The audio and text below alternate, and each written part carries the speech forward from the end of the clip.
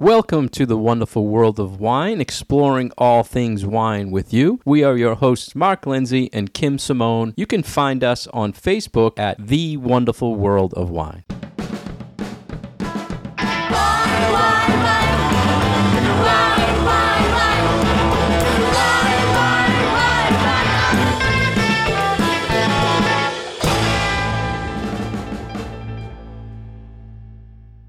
Our first wine topic is from CNN, and it's all about reduced calorie wines. Kim, this has been one of my kind of pet peeves lately in wine. Funny, mine too.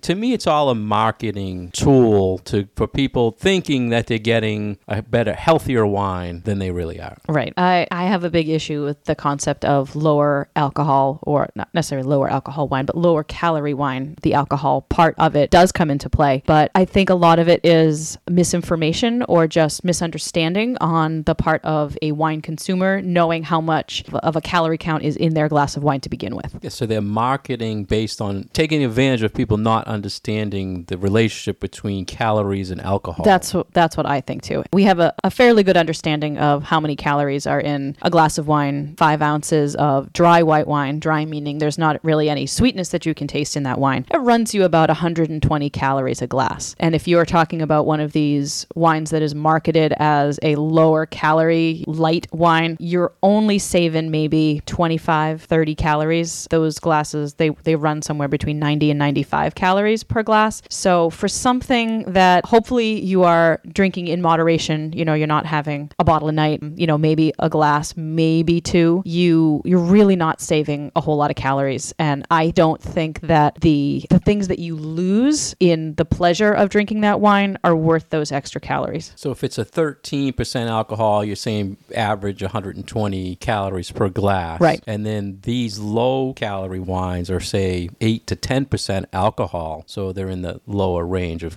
calories. Right. But I'm thinking it also depends on glass size as well. If you're used to pouring a 6-ounce pour, your calories are going to go down significantly, but your alcohol content drops. Right. So you need to think about that your calories are going to come from one of 2 places or both places when you talk about wine. So you either have sugar in the wine that is giving you calories, and then of course you have alcohol in your wine, which is also contributing calories. And when you're talking about alcohol and calories and then having a wine that is lower in both of those things, the producer has to do something in order to lower that. So is your lower alcohol wine getting that way because it's being diluted with water, or because it is going through some sort of technology that is allowing the alcohol to be stripped from it? And when you're stripping the alcohol from your wine, are you also losing other components to it too? So in my experience, as I have tasted through mostly white wines that have had their alcohol reduced by some method, I feel like it just doesn't taste as good. And I would rather take those few extra calories and still really enjoy what I have in my glass, as opposed to drinking an inferior product that maybe is a little bit reduced in calories. And the reduced calorie wines have been around for a while. There's been a lot of New Zealand producers that were putting out this, and some of them have really good flavor. I just have a problem with them marketing it as go out, work out, and then you can come home and drink this wine and feel good about it. Mm-hmm. And not only the alcohol, but they're saying the sugar levels are better for you too, which to me is totally bad marketing. Yeah, you've got this issue with saying that something doesn't have any sugar or has no added sugar, which again comes back to this whole marketing angle. When you look at on a technical level, wine will always have a little bit of sugar left over to it, because yeasts just can't consume every last tiny little bit of sugar in your wine. So when a brand is telling you that it has absolutely no sugar in it, that's not really very truthful. Yeah, and it's a technical thing, and being the geek that we are, we researched it, and there's a plus minus scale on that sugar level. So they're saying since it's in the negative part of the level, it's still detectable, but it's in the lower range they're saying there's no sugar, which right. Technically they're right, but morally I think they're wrong. And it might not necessarily be sugar that you can notice on your palate, because there is a threshold that human taste buds can actually perceive sugar sugar at. So you might taste a wine and it tastes totally bone dry to you. There still might be a little bit of sugar in there. You just can't notice it. And the other thing that's happening now too, these wines were trending very popular, so they get people kind of hooked on the marketing. Now, over the last few months, they're starting to raise the price point. So they're going up a price point. So they figure, okay, we have you kind of roped in. Now we're going to raise the price point. So now you're going to pay more money for less alcohol. Kim, what about other wines that are low in alcohol, but traditionally that's their style? Would you, if someone said to you, I want less calories, instead of saying go get these fit wines, would you recommend, say, a Moscato that's lower in alcohol? Well, it's lower in alcohol, but it also has tons of sugar in it. More sugar? Yeah. But, I mean, is there another wine that you would recommend, saying that's low alcohol, that's just a nice drinking beverage for wine? Yeah, there are a few out there. I think it also depends on the style that you like. A lot of people do like a little bit of sweetness in their wines, but if they're really paying attention to their sugar, then to stay away from super low alcohol, because we have that balance scale where the lower the alcohol, generally the higher the sugar, and then vice versa. So the higher the alcohol, the less sugar generally you will find in your wine. So if you're looking at a wine that's, say, a 9% Riesling, that's going to have noticeable sweetness to it. Same with those Moscatos that come in at 6 or 7%. So it's a little bit more difficult to find a dry wine that has lower levels of alcohol, but they are out there. Things from cooler growing places tend to have a little bit lower alcohol because there's not as much sugar in that grape at the moment that it's picked. And if there's less sugar in that grape, there's less what we call potential alcohol. So that grape just naturally will not produce wines with a higher alcohol level because there just isn't the sugar in there for all the yeasts to eat up and turn into alcohol. So something like Sauvignon Blanc from the Loire Valley in France will have a little bit less alcohol. Muscadets, which are dry, again, French whites that are crisp and clean and generally tend to be a little bit lower in alcohol. So I would steer people more in the direction of those wines, cooler climate, fresh, bright acidity, not super heavy, but not from some place that gets tons of heat and tons of sunshine like California or Australia, which tend to produce big, gutsy whites and red wines. That's exactly what I was thinking. Cooler climate where it's the varietal is correct. And it's a lower alcohol, but it's true wine. It's they're producing in that region. So it's a style that people can learn to love and feel good about it. Yeah. I mean, even Pinot Grigios from the north of Italy, those are going to fall into that same category if they're grown in the northern regions where you have the mountain ranges and it's really a nice place to grow wine, and they're not going to produce these big, heavy, high alcohol wines. So let us know what you think when you see Kim and I on the treadmill not drinking these fit wines. Give us your feedback.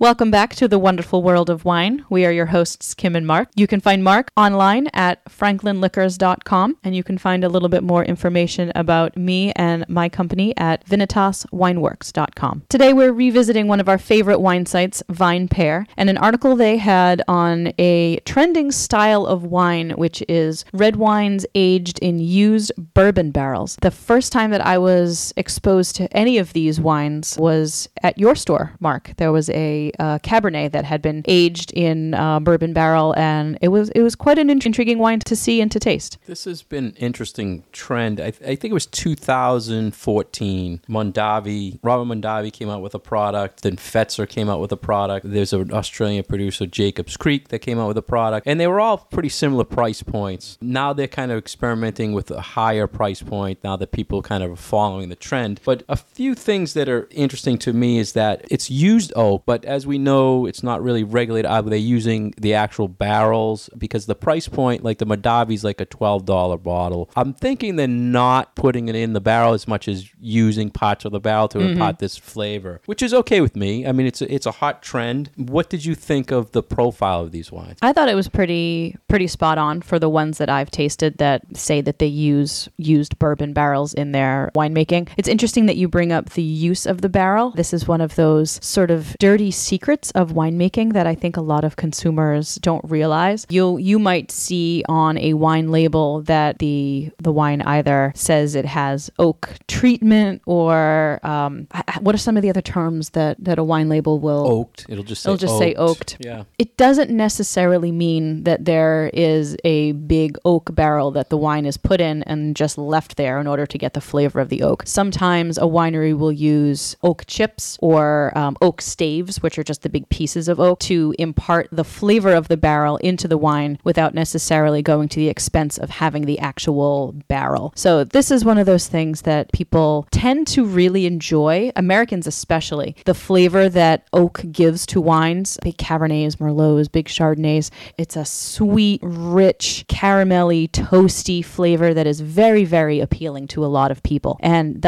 the idea of using a bourbon barrel, I also think is very appealing. And not only because bourbon is also a hot and trendy thing these days. There's a lot more, I think, good bourbons out there that people are starting to experience, and bourbon cocktails are really hot. And putting those two things together, it's a flavor profile that people really like. And then you match it up with another beverage that is really trending quite popularly right now. And I think it's a winning combination. Yeah, I think you're exactly right. They're producing, because of the popularity and the trend of bourbon, they're producing more. So they have all these excess barrels, right? So this is perfect for each other's It's industry. a great way to reuse something. I mean, oak barrels are super expensive, talking over $1,000 for a barrel. So if you are making fine wine and you are using legitimate new oak barrels, that wood was a tree a couple of years ago, and now it's used in your winemaking, that really adds to the price tag of that wine. So for winemakers to be able to find a secondary source that maybe the bourbon folks aren't in need of this anymore, and there's this reuse going on in the industry, I think that is very admirable.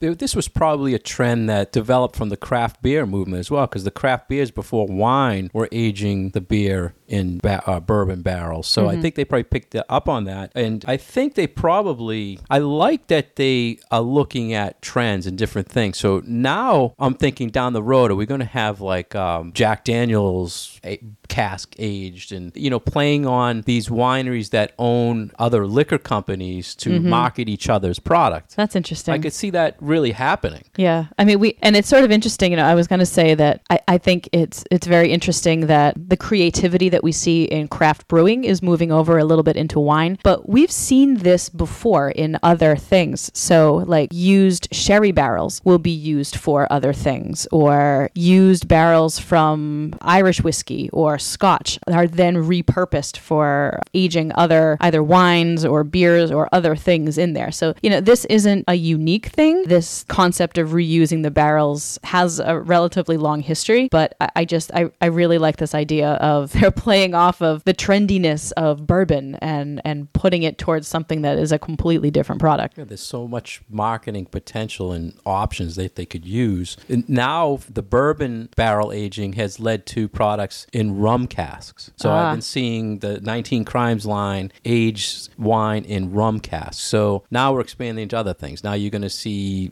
Scotch, everything. It's endless where it can go. And what sort of the takeaway from this article, after they went to some lengths to explain, the reason why this was being done, they kind of turned the page a little bit and said, okay, now we're going to tell you why this is just a marketing thing, and that the flavor of the barrel doesn't really change the wine itself. It's changing the perception of the consumer and what they would expect to be tasting. So talk about all these smooth, sweet notes that one would expect from a wine that is aged in a bourbon barrel, like your caramel and maple and vanilla and brown sugar and all these spicy notes and wonderful things that you would ordinarily get in just a regular new oak barrel with a lot of toast to it. So it's like how much of the actual flavor of the wine, if you're taking a sip of this wine that's been aged in a bourbon barrel, how much of it is really there, or how much of it is your perception because now you know that this wine was aged in a bourbon barrel, and now you're thinking,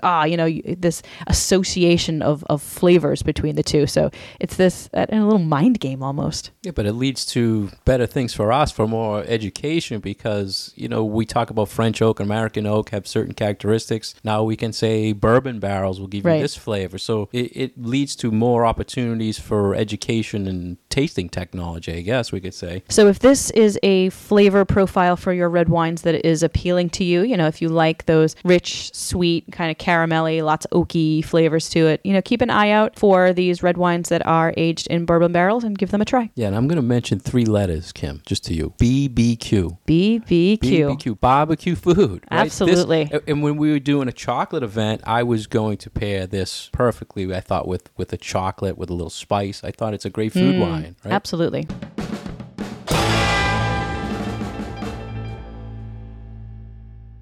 You're listening to The Wonderful World of Wine with Mark and Kim. We're exploring all things wine with you. If you'd like to get more information about Kim, please go to her website at vinitaswineworks.com. If you'd like to get more information about myself, please go to franklinliquors.com. Next, we're going to talk about an article, What is an Authentic Wine? Kim, you had a very interesting background story on this article. So this is an article from a website called Dame Wine, written by a wine professional in New York City named Catherine Todd. She and I are actually friends on Facebook, so this was really fun to have popped up in our list of articles to read and talk about, because she and I have a little bit of conversation back and forth about the wine industry, women in wine, topics like that. So she goes on a lot of wine tasting trips and goes to lots and lots of wine tastings and is actively involved in the wine industry down in New York. And I thought that this was a very interesting article because she's talking about this idea of authenticity in wine. And it's a tough, I think, concept to kind of wrap your brain around when you're thinking about what is wine on a small production level versus wine as a big commercial product. And when it comes to food and people want to kind of eat local and know where their food comes from, there's a parallel track of that for wine. And it's sometimes harder to think about, the wines that you are drinking on a daily basis are produced by these giant corporations that make millions and millions of bottles. And it's an interesting topic to think about. I love how we always talk about the world of wine, but then you come across something where you see these articles and you actually know these people. It's just amazing how things all play together. Yeah. In a lot of times she had said authentic equals a human-owned winery or a small quality winery. And I am so big into finding the real story behind a winery or a grower versus a corporation. That's my whole big thing as a buyer and how I feel good selling a product. And she mentioned a story about her experience with Fetzer. What did you think about how she played that about it's a big, you think of Fetzer, it's a big company, but then she looked in depth and found a few things. Right. It was interesting that she explored the idea of you can still have the feel of a winery when you go and visit and meet the people that are working day in and day out, see the people who have boots on the ground, hands in the vineyard, that, at the end of the day, this is a livelihood for a lot of people, but this is still a winery that is owned by a major corporation. It's owned by Conchitoro out of Chile. And it's this, I don't want to say disconnect, but this difference between looking at the company structure and then looking at the people who are actually doing the job day in and day out. And I thought that was interesting because I'm reading this article and I'm thinking, how can you say that you are small business or authentic or dealing with these individual places when you make 2 million cases? There's such a vast quantity of wine that we're talking about here, but they're trying to stay true to this idea of these are handmade, it's not commercial, it's something that attention is being paid to. So I still think there's a little bit of a disconnect in my mind that you can talk about a wine that is authentically from a particular place and yet you're making massive quantities of it. Yeah, and I totally understand how you're saying the disconnect, and I think the eye-opening experience for me related to that was the Bogle winery. When you see Bogle, huge production, Merlot, Cabernet, Chardonnay, but every so many years they produce a Chenin Blanc that is grown and produced by them. So it's a small parcel that they focus on this very limited amount of white wine, and it's a $12 bottle. So you're thinking it's a big corporation, but then there's some authentic product that they like to stand behind and release every so many years. So does that make sense, Kim, how I kind of related it to it's an authentic, it's actually what she was saying, it's an actual place when you can go to a wine room and see vineyards all around it, and it doesn't necessarily mean that's the grapes that are going in that bottle, but when you can get a tour from someone and they're saying we're picking these and they're going in this bottle, there's authenticity to that. And this is a big thing for you when you talk about labeling and where are the grapes from and who's picking them and who's making it. Is it in a giant silo or is it in a wine room that is someplace that you can visit and you can see and you can smell and all those things? A major component to this authenticity thing is the concept of sustainability. So I think it's a little bit easier for one to think about the idea that they might be a big company, but if they're still putting into play their values when it comes to creating a product that uses sustainability practices when it comes to the vineyard, when it comes to making sure that you're not using too much water or too much power, or you're using solar, these things, this is starting to become something that we do do see more on a large scale and with large scale companies. So that was a major takeaway I felt with this idea that one of the defining characteristics of this authenticity movement is sustainable practices in the production of the wines. And the authentic term is not something, you're not going to walk into a wine retailer or a wine list and see, here's the authentic section. Right. It's something I feel someone has to have a passion for a winery or a wine to pass that on to you to say, hey, Kim, I think this wine is just phenomenal and these are the reasons. And you buy into the story and you're believing that authenticity. Right. And that's what it comes down to, is the story. And we see so often, we hear that people want the story. They want to buy into the idea that this wine comes from, this tiny little place and it goes back, 4 generations. And my grandmother made wine this way. And like this mythology of the farmer winemaker. And for me, if I'm looking for something that I'm going to quote unquote call authentic, I want it to be a place that I can go to and meet the people and yes, hear that story, but also know that they're not trying to pull one over on me and tell me this pretty tale. And then on the other hand, they're, trucking the grapes to someplace gigantic and getting millions and millions of cases. So I don't know. My jury's kind of still out on, can a really humongous winery be considered authentic? I did like how she ended the article though, where she said that yes, this is a really big winery, but it's providing a livelihood and it's providing jobs and support for all of these people in this entire community. And that is certainly very valuable and very important as well. So that part of the human element. I love how you explain the whole getting behind a product. To me, that is why I got so involved with wine education, because I cannot understand a lot of times why people will just select a wine based on a label or a marketing and not want to know the background. Not only what's in there, but who the heck is making the money off of this? Is it a small farmer or is it a big corporation? So I think together we kind of have a passion that way, but I wish more people kind of looked at this authentic version of when they purchase wine.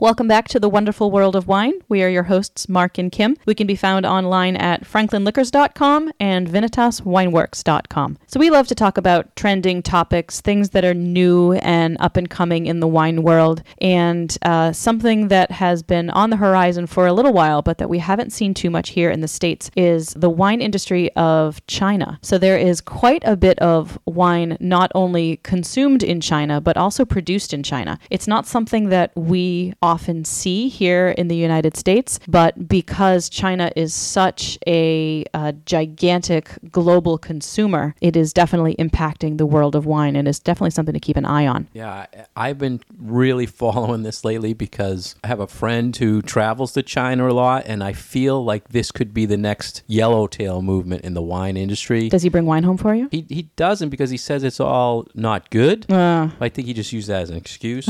But they're saying by 2022, there'd be 225 million in the population of China. The first 7 months of 2017, they drank 407 million liters of wine. So let's look at, you have a ton of consumers, people that there's a demand for wine. So not only is it good to import wine here, but it's also could become a big export region of wine. They were saying they're also in the top 10 of wine producing countries right now. So there's so much good news coming out of China, and you can also find a lot of bad news from China about fake wines and that. Not, I think this trend is just going to take off. Yeah, with this growth in their middle class and their upper class, talking about these numbers of 222 million wine consumers. I mean, that's a lot of wine consumers in one particular country. I mean, they have a vast population anyway. But when you have this growth in a particular area of income and wealth, there's a lot of that wealth being spent on luxury consumables, and wine is certainly one of those. For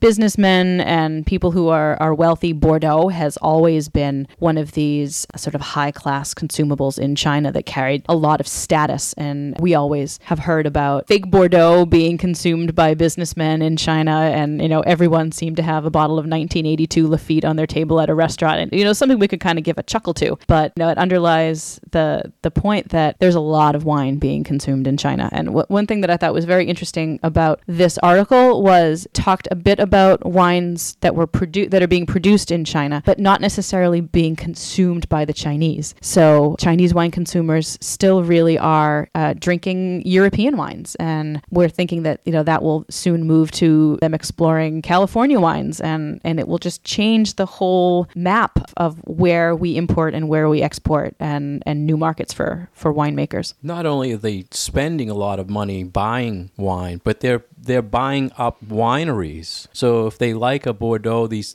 Chinese corporations are actually bidding on these chateaus and buying the wineries themselves. And I think there's a few instances in the United States where they're buying out wineries as well. Yeah, I think there are a couple of California wineries that do have Chinese ownership. So they're looking towards the future of this is a trend in our country. We need to go find sources to get direct imports. The climate itself for growing the wine is very good. I think that they're doing well with Cab and Chard. I think in some places, and it's like everywhere.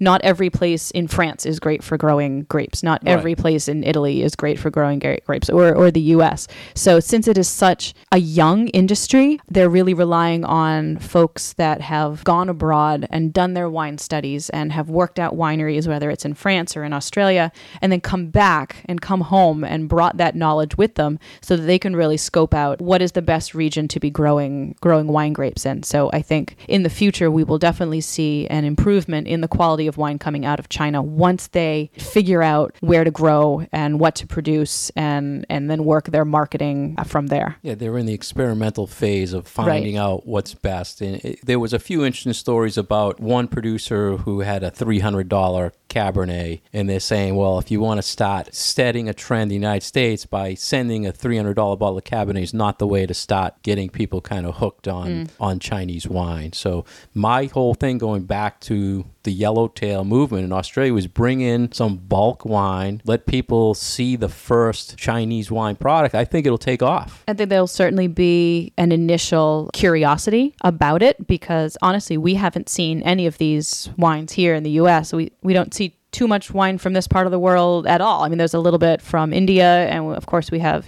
sakes and rice wines and things like that from Japan, but we don't really see a whole lot of these products coming to us from Asia yet. So we'll keep following the Chinese news and report it to you.